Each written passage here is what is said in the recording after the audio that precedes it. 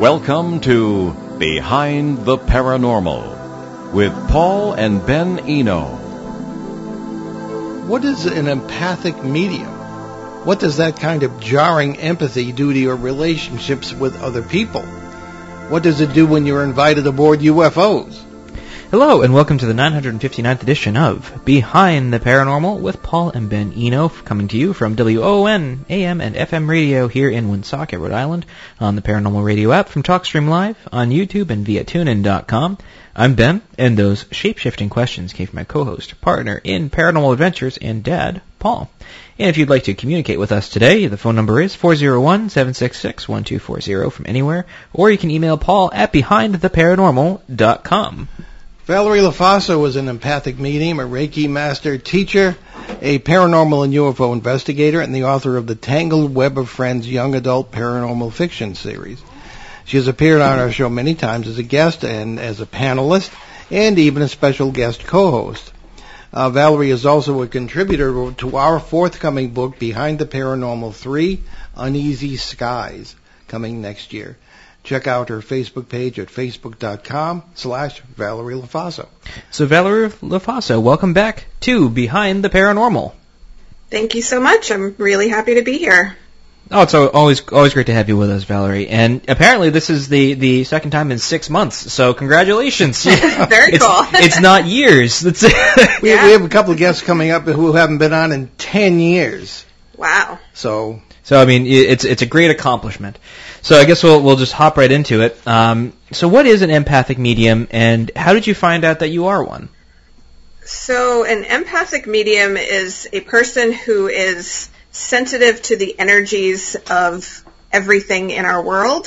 Everything, I think most people will agree, everything gives off some sort of energy, and we are susceptible to feeling that energy at any given moment, and it tends to affect us in a deeper way than it does other people. I first heard the term, it was probably 15 years or so, and it was on that lovely show, The Most Haunted, out of the UK. I'm sure you guys have heard of it. Mm-hmm. And one of the mediums that they used on the show was talking about somebody who was an empath, and he started describing what that meant. And it just kind of lit up my world, because I went, oh my God, there's a reason why I feel this way all the time. Mm-hmm. So yeah, that's how I learned about it. Well, we have a couple of questions from listeners coming in already. Here's one, actually two, from Peter, our good friend in Bogota, Colombia. Ben, if you would. Sure thing. And Peter writes to us, please ask Valerie, can you share one of your most interesting field investigations? And I might add to that, yeah. see how your empathic medium abilities were a factor in that case. Yeah, they've always been a factor. It's just my level of understanding has definitely changed over the years. When I first started investigating, I knew I was an empath, but I didn't really understand how that worked with intuition and how I could use that on investigations. So I would say probably one of the most fun investigations, to kind of answer Peter's question, and hi Peter, by the way. I went with the investigative team of Andy Kitt, Mike Stevens, and the medium on the team at the time, Isabeau Esby, to Rolling Hills Asylum out in East Bethany, New York, which I think a lot of people have heard of and been to. And I learned a lot about my intuition out there. I was picking up on the thoughts of the people around me, and I didn't know it until our medium validated that for me later on, as we walked around. So that was really interesting, and we definitely encountered a few odd things in that location, including a spirit that was hanging out in the corner of a room that jumped Andy. Kind of tried to attach itself to Andy. Somehow I know Andy too. Somehow I can't quite picture that. But who won? Andy did, with help from the medium. Well, So he didn't do it by himself, is what we're saying. Yeah. Well, we all need help. We do. Yeah, I would interject before the next listener question. How do I put this? Do you have the same empathic connections with people who most people consider to be dead? I mean, we consider them to be living in parallel realities, but that's us. And people who are, walking around next to you. Sometimes. I think it really depends on the person, whether living, dead, parallel, or not. And I'm definitely a lot more on board with the parallel realities concept now than I was, but I still think that based on what I feel, the energetic signature is just a little bit different depending on what I'm picking up on, such as, when what I believe is a deceased loved one, that feels different than an ET. I have had extraterrestrials show up in kind of like an energetic form. They feel different. I think I've been encountering a lot more. I don't know how to phrase it, but where it's a thin layer of something where we can kind of encounter those other places. That feels different as well. Yeah, I don't know if I'm explaining myself right. Physics would call it a membrane. Okay. Yeah. So, anyway. Yeah. Okay, we have another question? We do, and Peter kind of pivots a bit, pivoting Peter. He pivots into, what is your creative process for developing and writing paranormal fiction? Great question. Thank you for asking that, Peter. Lately, it's just been very intuitive. I kind of put it out there, who wants to tell a story, and see what comes to me. I've always been a fairly intuitive writer. When I get stuck, I'll go, okay, how do I next move forward? And I just kind of take a step back, take a deep breath, and see if anything flows. If nothing flows in that moment, I'll walk away, and I will meditate or go for a walk or do something that kind of quiets that human side of the brain and allows the other stuff to come through. And once I get hit with that next piece of inspiration, it tends to flow from there. Okay. Now we have two questions from Phil. Now, Phil is a show reporter, one of our official reporters, but he has moved out of the Litchfield Triangle area. He used to report regularly from there, and we're looking forward to reports from his new domain, which I believe is North Carolina. So that's a jump. Well, as the whole planet's haunted, as John. Well, I guess that's a good point. Yeah, something going on there. We're going from middle of nowhere to Connecticut to I guess middle of nowhere, North Carolina. Not really a difference. I guess maybe just the temperature. I'd like to think that he lives in the mountains in a secluded existence. We're gonna get in trouble. Read the question. I'm not trying to get you in trouble, Phil. Anyway, so Phil writes to us. Valerie, what is your take on quote-unquote dead people who speak to you? Are you comfortable with Paul and Ben's view that these entities are not dead at all, but very much alive in their other physical realities? ? I don't have a great answer for that. I can say that I have a lot of evidence to support the idea that at least some of them have a consciousness that is associated with the life that we are currently living, because they answer questions for people, for their loved ones, that make sense to them in this current reality. I think I said a little bit earlier, I am definitely more on board with your theory now than I was probably a couple years ago, based on some personal experiences that I've been having. And I want to know more. I want to ask questions of the energy that I'm feeling to find out, where is it coming from? What is the purpose, and that kind of thing. I just haven't had the right scenario to ask the right questions to get more information on that. So I don't have a great answer, but I'm looking for more answers, if that helps. As we all are. That's fair enough. I'm going to share a little note from Phil here. Oh, sorry. I'm sure he wouldn't mind. Oh, no, it's not a question. I recently moved to Savannah, Georgia. So it's not North Carolina. Okay. Well, if I read a little further, I would have had my questions answered. And that's not the middle of nowhere. Where there is a large paranormal presence, but everyone here seems to have the 19th century spiritualist mindset that one would see at Lilydale. I would like to change that. Well, he's on a crusade. More power to you. That's also the home, Savannah, of our dear friend Murray Silver, who is an absolutely unique person and someone we've had on the show and we'll have back very soon. He always gave me the same vibe as John Hammond from Jurassic Park. Yeah, very powerful kind of presence, yeah. So, okay, now some of our own questions. Now, Valerie, what's the difference between a regular medium and an empathic medium?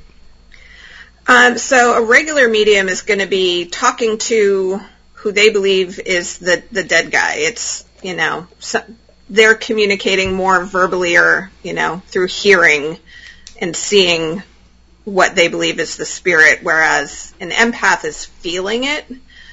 So I will feel the energy and I have to then translate it into messages. It's very rare that something comes through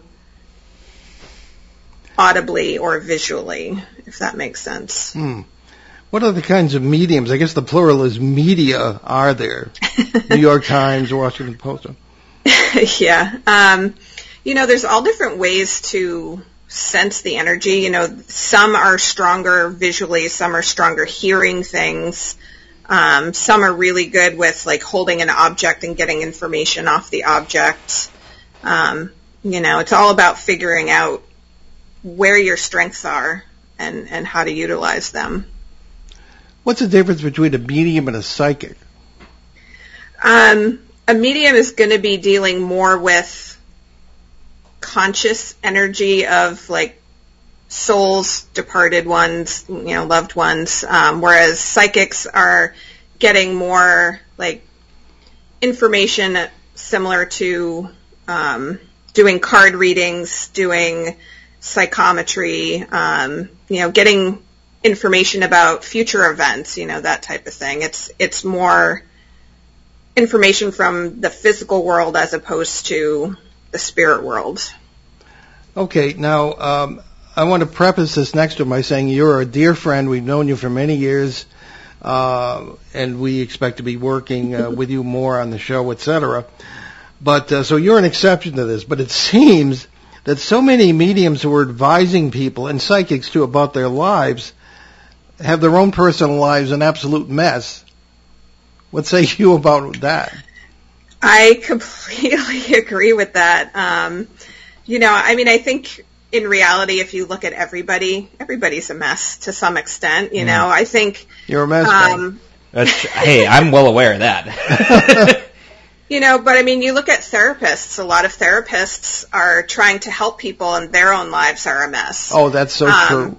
I think mediums want so badly to help people that they forget to take care of themselves, and then they end up in a place where, their lives are kind of crumbling around them. And I know for me, it's a lot of work to balance and to really have good boundaries to know, if I have somebody that comes to me for help, I may not be in the position to help them because I might need to take care of myself. It's really hard to say no to people that need help. Yeah. And I think, a lot of mediums can get themselves in trouble that way.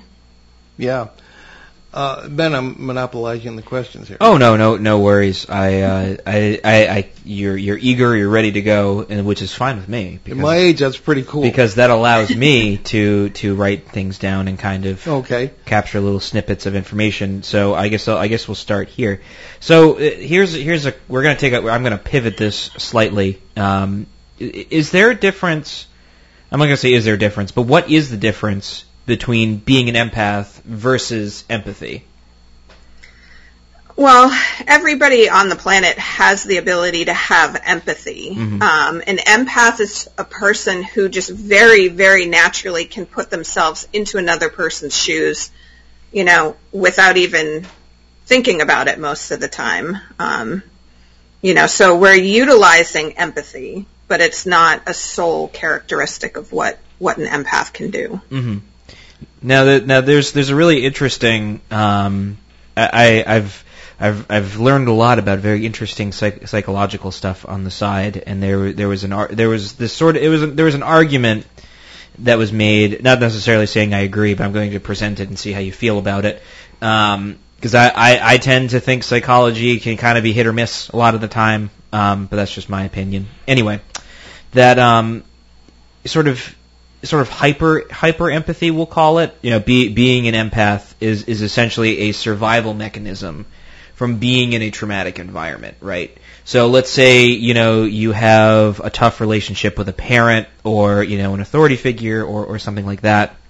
And so you become hyper aware and hypersensitive of any sort of change, any sort of tick, and you can kind of like sense a change in mood or something like that. So you end up walking around eggshells and things like that. So the argument that was presented in this particular book I was reading was that the ability of being sort of empathic comes as a survival mechanism. Is that something that would be a dimension of how you would view being an empath, or is it kind of just like missing the mark?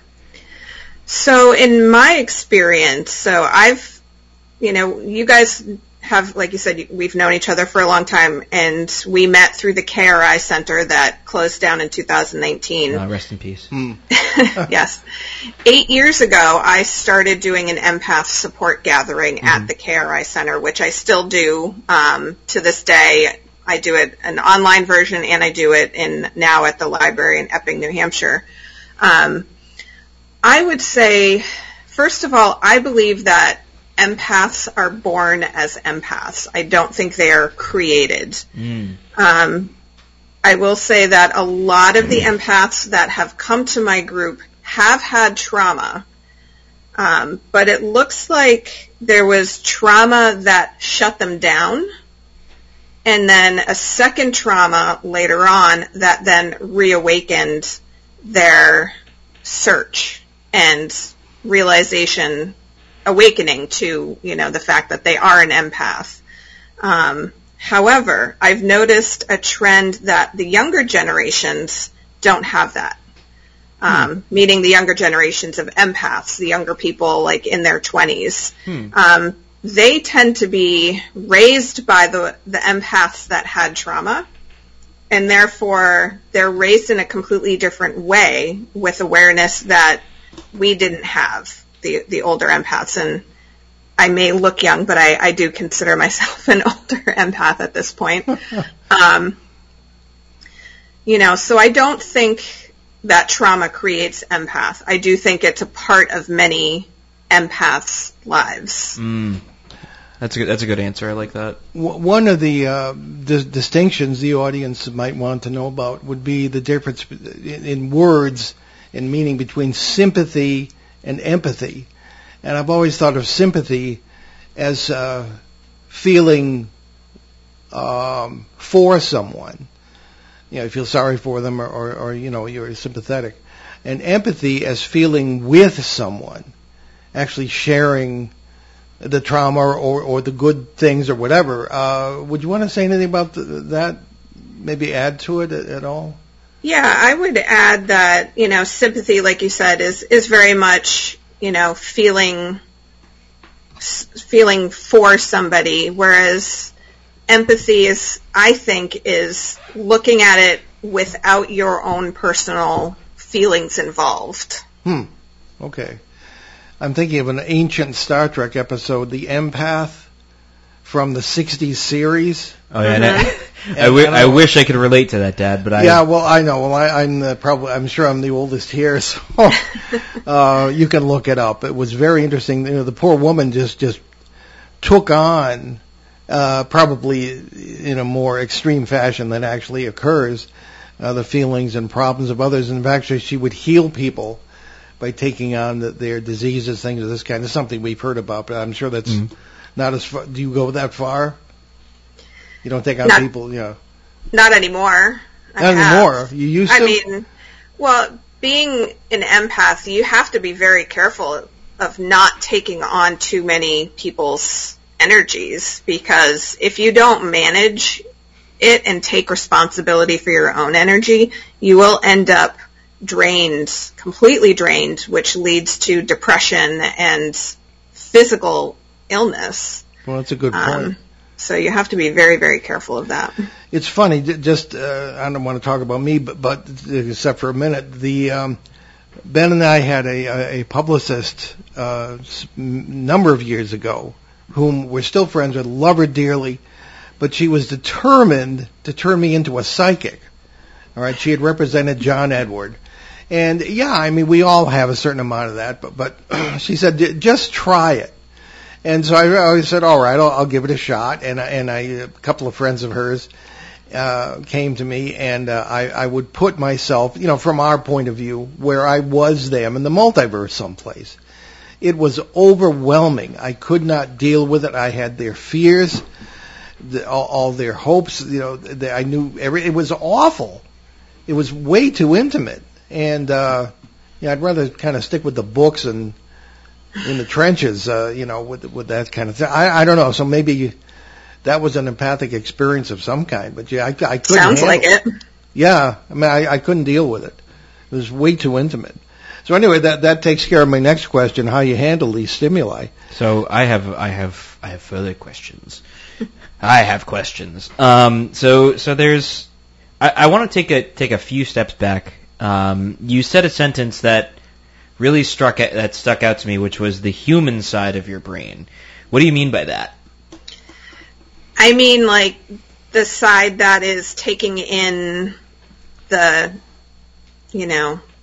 television and, is receiving all of the human stuff that goes on in this day-to-day world. Mm-hmm.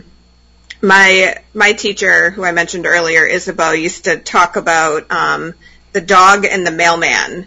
And, the spiritual side of your brain is the mailman trying to deliver the messages, and the human side is the dog that you have to distract so the mailman can deliver the messages.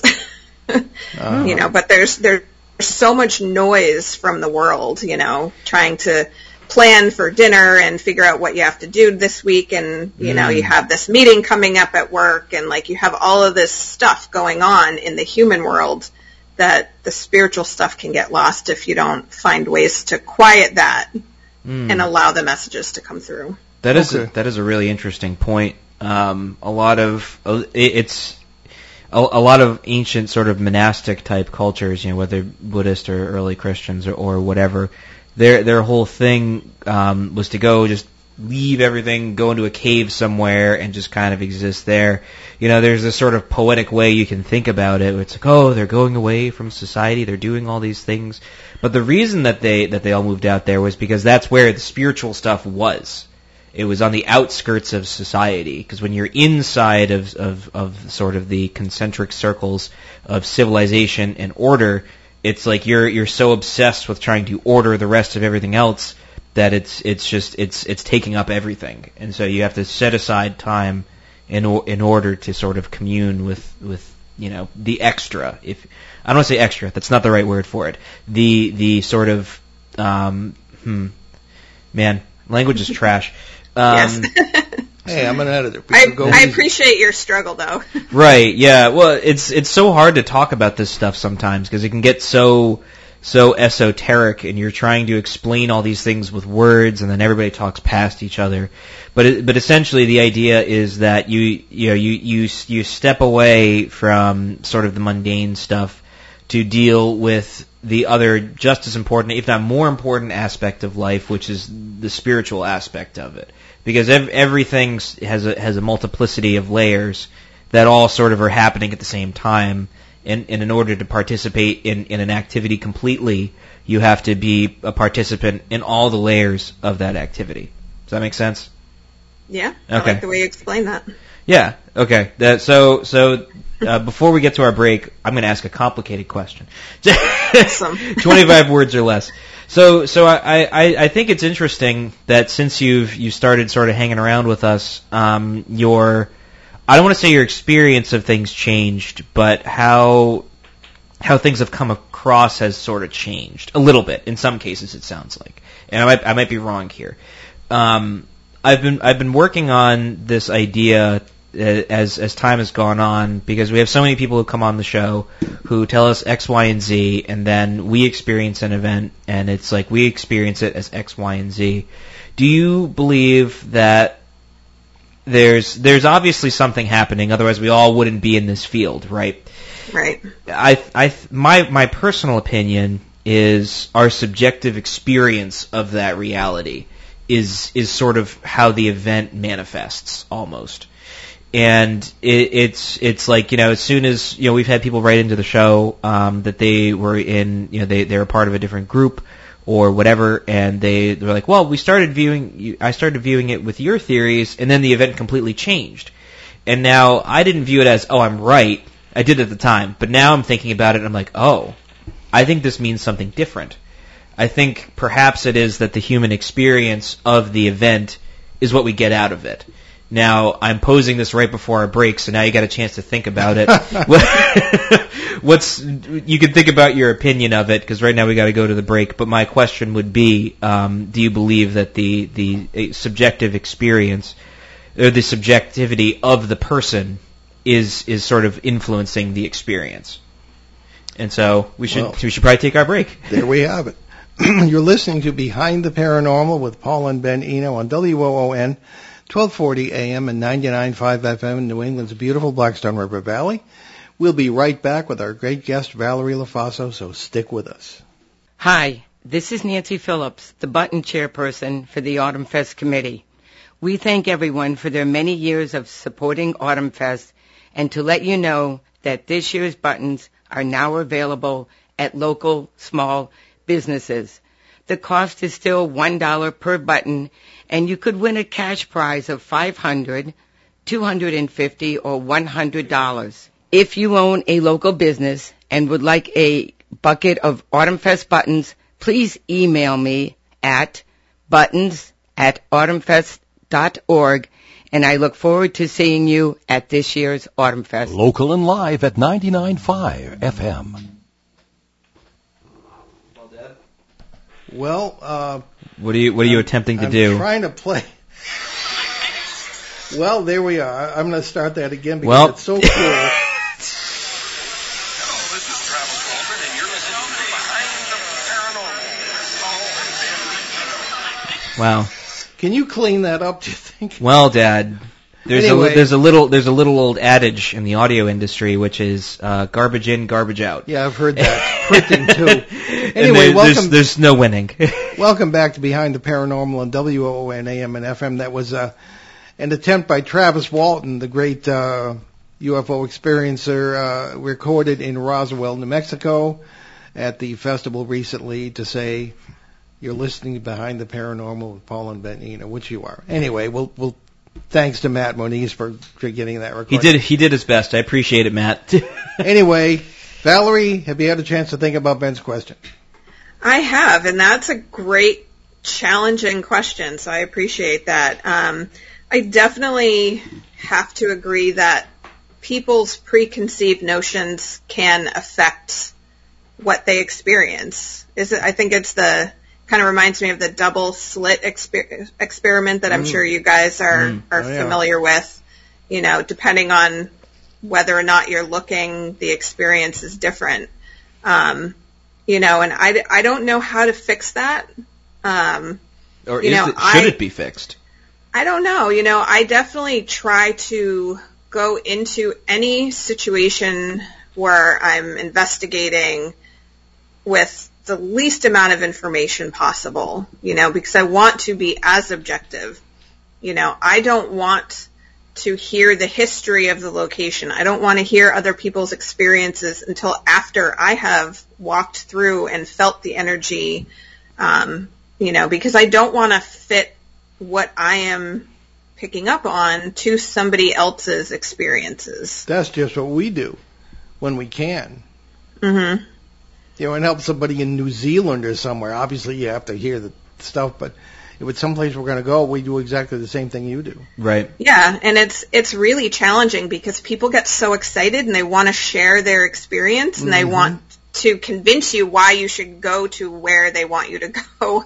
But that's why we try to have, more than one person involved in taking in a case so, somebody like me can remain as objective as possible. And then when I do go to a location, I try to ask a lot of questions of my intuition to try to get as clear a picture as possible. But, like you said, it's shifted over the years as I've learned more. And I don't know which came first, the chicken or the egg. Was I not experiencing those things before, or am I just now because I know about them? Right. Yeah. No, it's. I think it's important to realize that we participate in the experience. We don't just have it happen to us. Right. Yeah. It's not like a movie that happens to you. I mean, even then, you're still participating in it because it's a story, right? And the story of the paranormal, which is why we tell ghost stories, is something we participate in. Yeah. So the only sort of common denominator that I can find really is that there's a pattern that happens, right? That's sort of unbeknownst to us, and we're all sort of cogs in the wheel for it at some point, somewhere along the way, and then an event happens that we're all participating in, and we continue to participate in. And so it's the amount of data points we have is like remarkably small, and I think it's really important to keep that in mind, especially when it comes to That's why I appreciate your honesty, Valerie. It is really hard to remain objective in all of it because we want to be right, and it's especially me. But it's at the same time it's like, I don't know. The more I've kind of thought about this stuff and really kind of engaged with different types of understanding of not just the paranormal but other portions of the world. What does it mean to be human? What does it mean to experience being human? What does it mean to think of spiritual stuff? And how does that affect our day-to-day life? Because I think here in the modern world, not even just the West anymore, it's kind of just the modern world now, spirituality is just kind of tacked on at the end. It's an optional thing. You go to work, you come home, you do X, Y, and Z, and if you want to go to church, you want to go to meditation class, whatever you want to do, it's tacked on at the end, and who cares? And the rest of our sort of human story is treated like that. It's like, well, the political, the mundane, all that stuff was on the forefront of the ancient mind, and then everything else was just kind of tacked on at the end. And it's like, well, that's not really fair because that's not true. And I think that's probably why there's sort of this problem we have today of people just being incredibly depressed and anxious.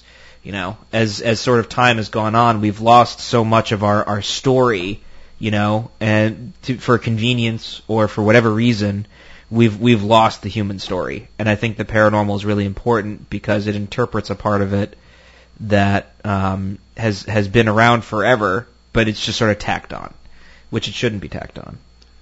No, excuse me.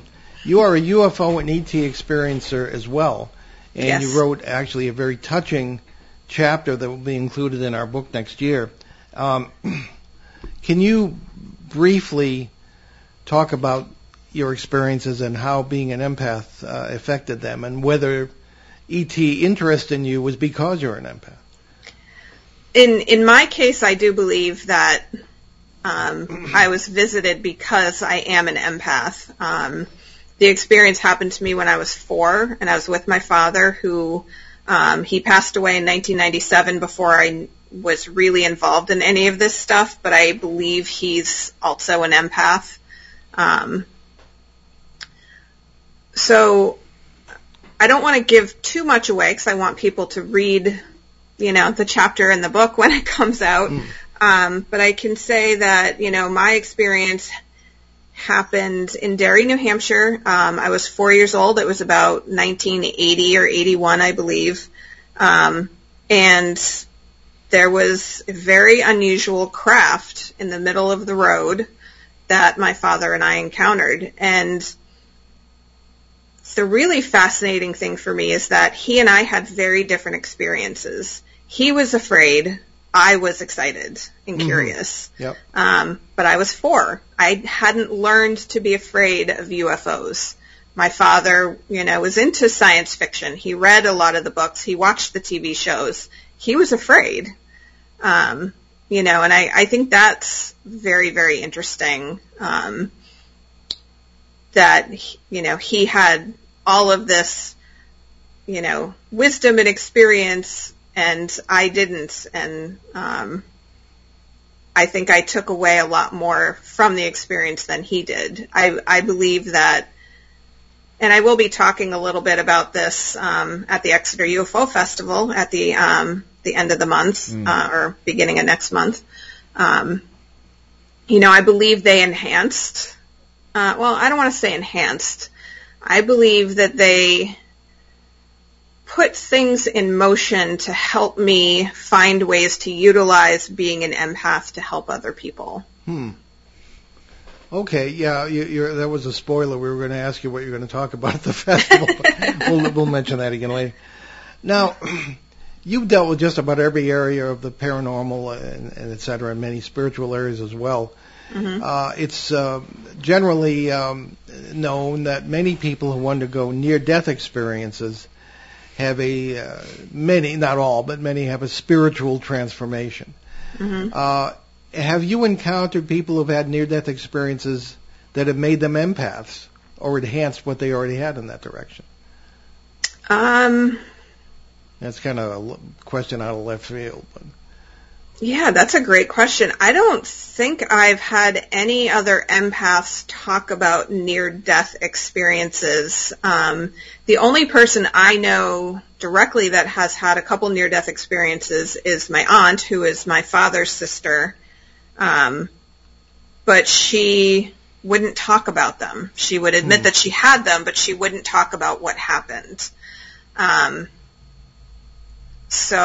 I believe I know she's intuitive. She may be an empath. I'm not quite sure, about that, but I think anything huge that happens in your life can set things in motion, to get you on a different path, or to get you on the path that maybe you should have been on, if that makes sense. No, it's a very astute point. Yeah, I don't know that it would make you more empathic. It would just maybe awaken you to the fact that that's there and you need to focus a little bit more on it. We mentioned children before in the sense of generational manifestations of this sort of thing. The term indigo children has been around for quite some time. These are children, Ben doesn't know this, but I think he's one, who've been around and are sort of have a natural aptitude for empathy or empathic, psychic or whatever you want to call it. Have you found that indigo children's parents could be just anybody or ordinary folks, or are they people who themselves might have been indigo children before the concept developed? Or because you were talking about how people who are empathic raise their children a little differently. Yeah, I definitely think it could go either way for indigo children. I think it's going to depend on the parents and the purpose that child has in life, because I think, there's a lot of challenges that are set before us in life, and I think there are some parents out there who maybe are not spiritually minded. They may not have the natural tendencies, but they need to be tested and challenged on how to manage a child who is. But it does seem like a lot of the more open children that I've encountered do have parents that are already open to spirituality. Now, what would you suggest for someone at any point in life who suddenly becomes aware that they have gifts like you have? I mean, what would you say? And, 9 times out of 10, you don't have any support, and you don't know what it is. So, what course would you take?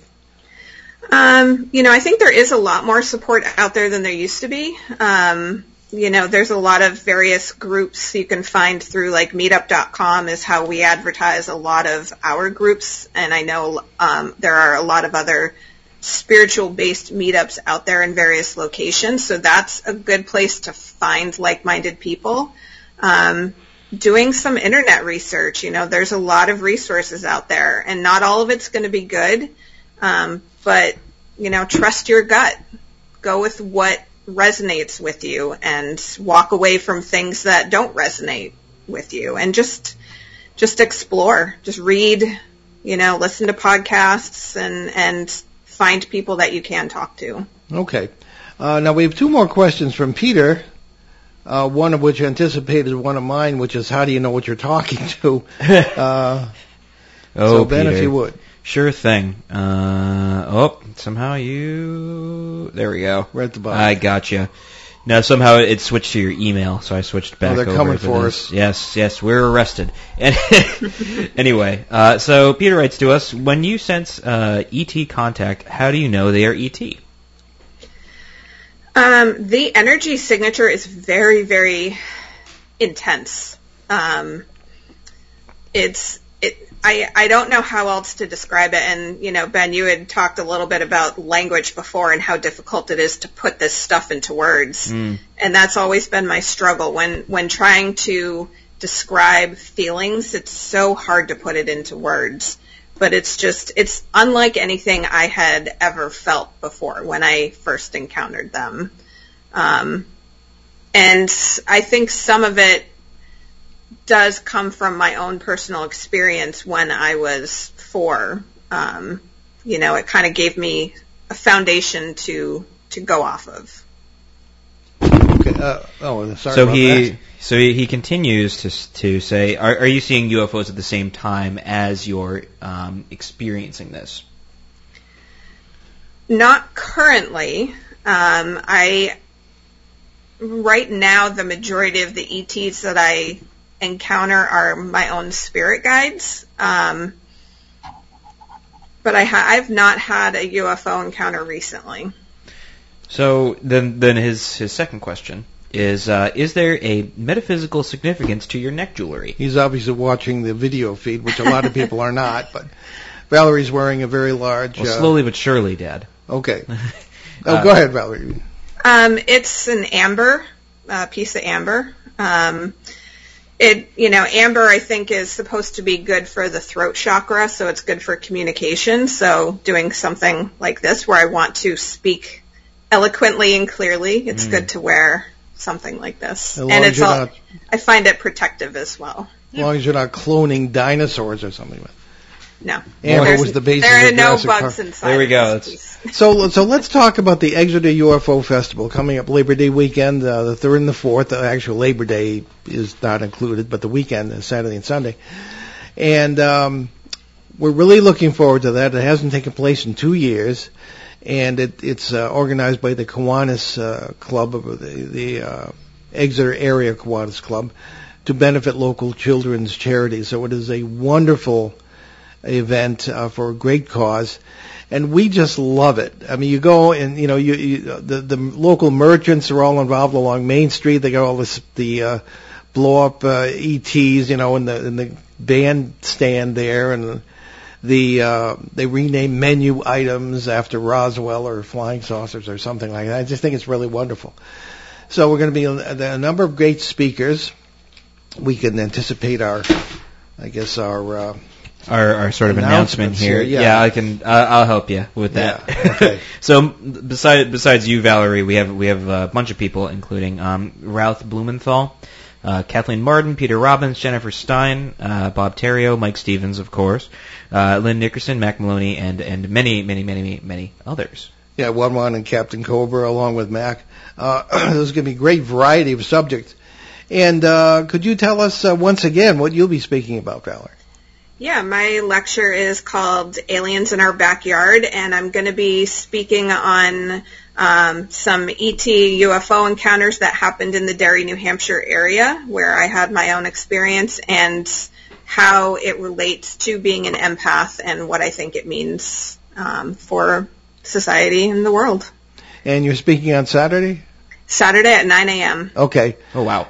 Yeah, first thing. Well, yeah, the first one. That's always tough because all the technical glitches have to be resolved. Yeah, So, you know.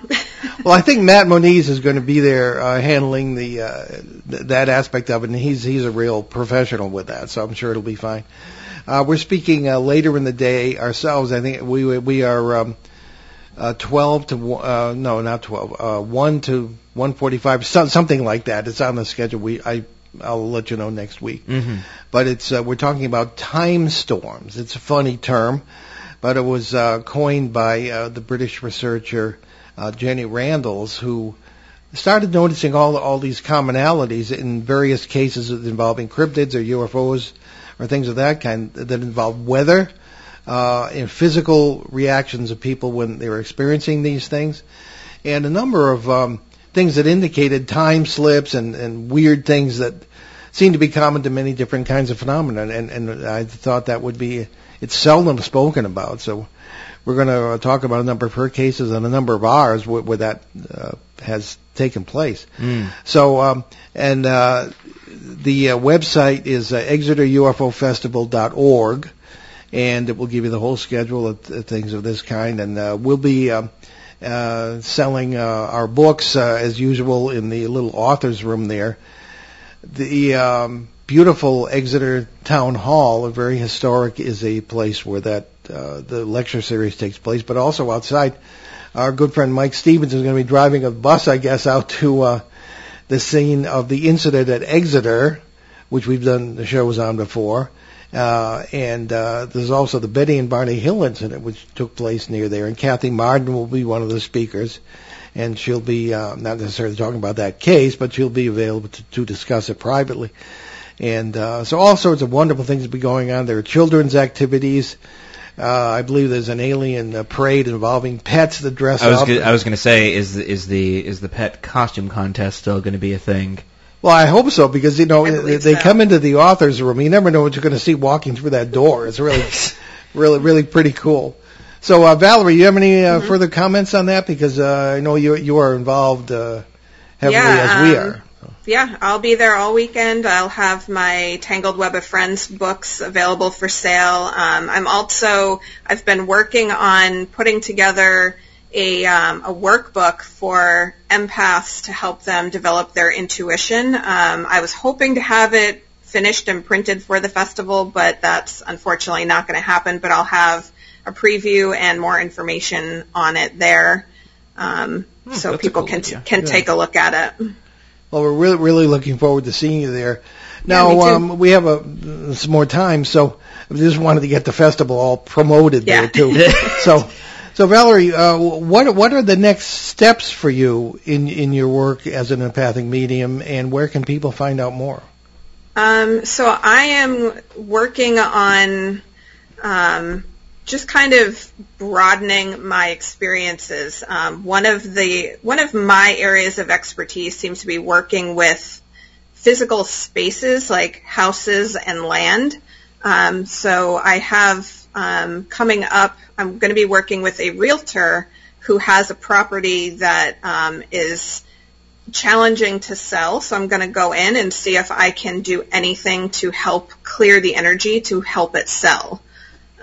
So that's one of the things I'm looking at working on right now. And I'm just always looking for opportunities to investigate and, ask some of the questions of whatever energy is in these locations. So the best way probably right now to get a hold of me is through Facebook. You can just search me on Facebook as Valerie Lofaso, author and empathic medium, and you should find my page that way. Now, one thing, too, and we haven't forgotten about this, but COVID kind of got in the way for a couple of years, was the possible new flap area, as we call it, in southern New Hampshire. And we haven't forgotten about that. We are going to, and we'll discuss it, I think, when we're in Exeter with you. Coming up and starting an investigation there, which you've already actually started. Yes. So really pretty interesting kind of case. So you still got a few more minutes. How common in your experience are empathic mediums? Like 9 out of 10 people, or I think there's way more of us out there than we realize. I think there's a lot of people awakening to this right now. I think everything that's going on in our world, all of the challenges that we faced over the last couple years, through the pandemic and politics and just everything that's been going on, I think is really challenging people to take a different look at their lives and where their priorities are. And I think that's, setting people on a path to search for why they feel the way they feel, and they're finding their way to being an empath as the answer. And so I think they're fairly common, actually. Well, this is unfair to ask this with about two minutes left, but does your particular ability extend to animals? And are there animal empaths? This won't surprise you. I do believe cats are very empathic. Ooh, cats. Yeah. I know you guys are both fans of cats. But yeah, I do believe that animals are very empathic. I think they experience the energy of the world on a very pure level and can communicate with it and interact with it in ways that we don't quite understand yet. Have you ever, this is going to sound pretty weird, but have you ever, in a sense, worked with an animal in any kind of a case? In various ways. I've had a lot of weird experiences with animals. I had a cat, he passed away a few years ago, that when I was in that half awake, half asleep state, he would talk to me in language that I could understand, and I would wake up going, wait a minute, I was just hearing you talking. And it was very freaky. Animal spirits do come through on investigations. Not a lot, but occasionally. Usually if it's, it would be because they're very attached to a homeowner or something like that. But I have also encountered Dogman, I guess, if we want to consider that an animal. Cryptids? Wow. I think it that was more of an elemental. Yeah. He was protecting the land of the location that I was at. Very, very protective, very intense energy. Interesting. Positive energy? As long as you're not messing with the land, yes. Yeah. Oh, no. That's we know all about guardians. There's a really fun sort of thing that I learned a few months ago, that in ancient times, if there were ruins of a city, they would typically be considered haunted, and whatever the gods were of that city would be the ones haunting it. That was the idea behind it. So I think of that idea sometimes, that I'm like, it's a really interesting way of thinking about it, because it's like, whatever was being worshipped, quote unquote, there, then ends up haunting it, ironically. I mean, if the collective consciousness is putting that energy into that location, it wouldn't surprise me. Let's introduce all of these concepts now. 3 minutes left in the show. Right. Well, it's the fodder for a future discussion. Yes. Yeah. Valerie, thanks for a great discussion. We'll look forward to seeing you in Exeter in a couple of weeks. And there we are. Thank you so much for having me. Okay. Always a pleasure. So we've already talked about the Exeter UFO Festival, but if you want to hear about it again, it is returning at the end of September at the Exeter, New Hampshire Town Hall. That's over Labor Day weekend, September 3rd and 4th. This is a great event, and the whole town gets involved, sponsored by the Exeter Area Kiwanis Club. We've already spoken about the speakers and such, and we've talked about all of our stuff that we're going to be doing there. And you can also check it out at exeterufofestival.org if you want more details, schedules, all that good stuff. And we're doing our show live from there on Sunday the 4th of September. As always. Yep. So visit our show website, BehindTheParanormal.com, where you can find over 1,100 hours of our regular shows and special broadcasts since 2008 from CBS Radio, Achieve Radio, and here on WOON AM and FM, including shows that have been restored in the archives there, and you can check those out. We also have a show app. It's free, doesn't do a lot, but it works. And you can browse our books along with those of our guest co-hosts at our show website. And our website also has a charity page with links to several good causes that we've adopted over the years, including Hope for Hilldale Cemetery in Haverhill, Massachusetts, USA Cares, Canadian Veterans Advocacy, Helping Haiti's Orphans, the Crohn's and Colitis Foundation of America, the Sisterhood of Ground Zero, and most recently the Western Kentucky Tornado Relief Fund. We got to find the flood fund. Anyway, so what are we concocting for next week, Ben? Well, we have in the frying pan, just stirring it around, putting some olive oil in there. On August 21st, we'll visit with Bigfoot in the Bridgewater Triangle with researcher John Horrigan. And you can send your questions and comments to Paul at BehindTheParanormal.com. No, John is not a Bigfoot himself. He just found a few. So we leave you today with a thought from our favorite 13th century poet and theologian Rumi. Quote, "The wound is the place where the light enters you." Unquote. No, we still have a few seconds. Well, it depends how serious the wound, I guess. Well, yeah, right. I get the point. Well, hey, if the light is antibiotics, we'll work it out. Yeah. Well, 13th century, what are you going to do? That's true. Herbal medicine. And you are? I am Paul Eno. And I'm Ben Eno. And thanks for joining us on our great cosmic journey, and we shall see you next time on Behind the Paranormal. Return to this radio frequency 167 hours from now for another edition of Behind the Paranormal with Paul and Ben Eno.